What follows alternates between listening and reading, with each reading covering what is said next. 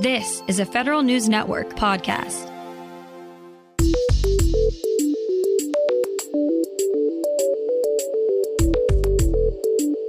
Coming up on today's Federal Newscast, the Navy's principal cyber advisor is leaving government. Correctional officers at Leavenworth Federal Penitentiary are holding a picket line today. And the Federal Labor Relations Authority chairman sounds a warning about furloughs. Those stories and more in today's Federal Newscast.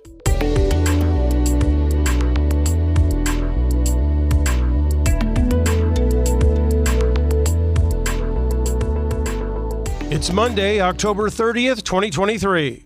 Welcome to today's episode of the Federal Newscast. I'm Peter Muserlian. Correctional officers at Leavenworth Federal Penitentiary in Kansas are holding a picket line today.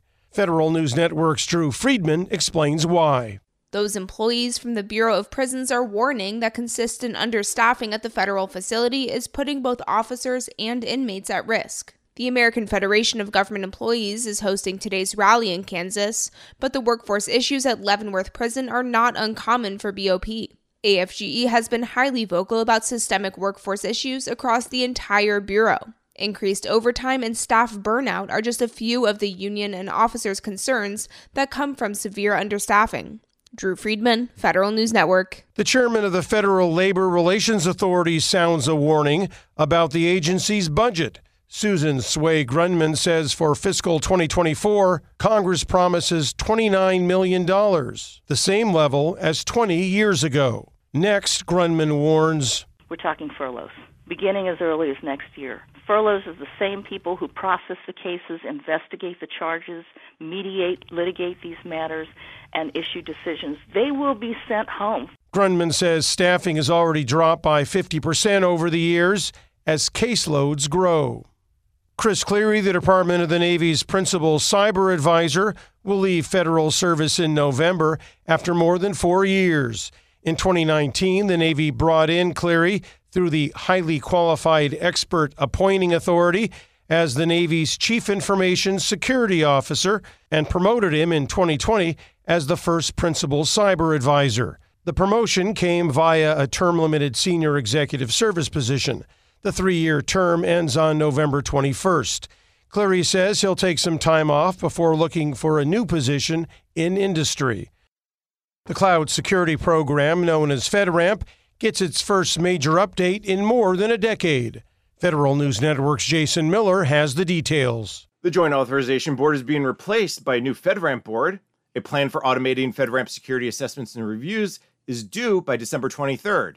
These are just two of the major changes outlined by the Office of Management and Budget in its draft memo released Friday. Another major change is OMB is pushing against the creation and support of government-only cloud instances, encouraging agencies to use the same infrastructure as commercial companies. The updates to FedRAMP are in part to accelerate the adoption of software as a service across government. OMB is accepting comments on the draft memo through November 27th. Jason Miller, Federal News Network. The Transportation Security Administration is not retreating on cybersecurity rules for one critical sector. Federal News Network's Justin Doubleday reports. TSA has renewed cybersecurity requirements for passenger and freight railroad carriers. The revised security directives were set to expire on October 24th, but TSA renewed them for another year. New updates include a requirement for railroad operators to test out a minimum of 2 objectives in their cybersecurity incident response plans every year. The revised cyber rules for the railroad industry come amid a government-wide push to set minimum cybersecurity standards for all critical infrastructure sectors. Justin Doubleday, Federal News Network. The Navy is putting artificial intelligence into practice through low-risk but high-reward use cases.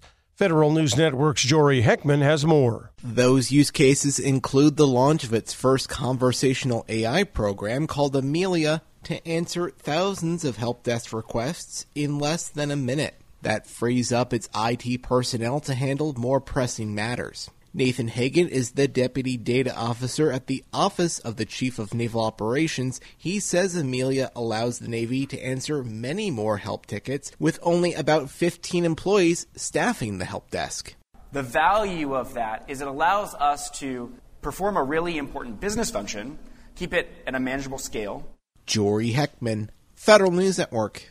Many agencies have hired a senior-level chief diversity officer in the last few years, but where exactly that official sits in an agency's hierarchy can make a huge difference. The Partnership for Public Service says some agencies should do a bit of shuffling so that their chief diversity officers make a greater impact on organizational performance and workplace culture.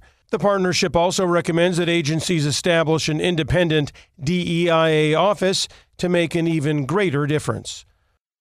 Navy personnel will soon be able to provide real-time feedback for certain products.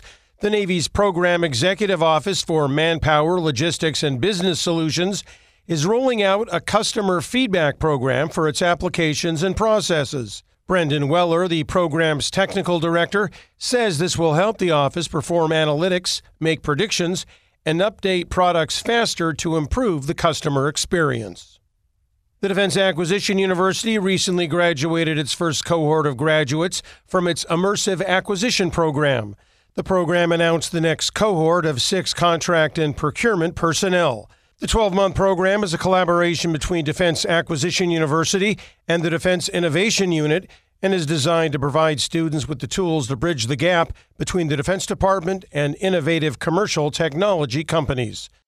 The Biden administration continues to push the software community to adopt stronger security practices. The Cybersecurity and Infrastructure Security Agency is requesting public comment on a new white paper laying out software identification options. The goal is to facilitate greater automation, inventory visibility, and broader, more effective use of software bills of materials, or SBOMs. Some agencies have started asking for SBOMs from their software vendors. CISA is seeking feedback on its new proposals by December 11th.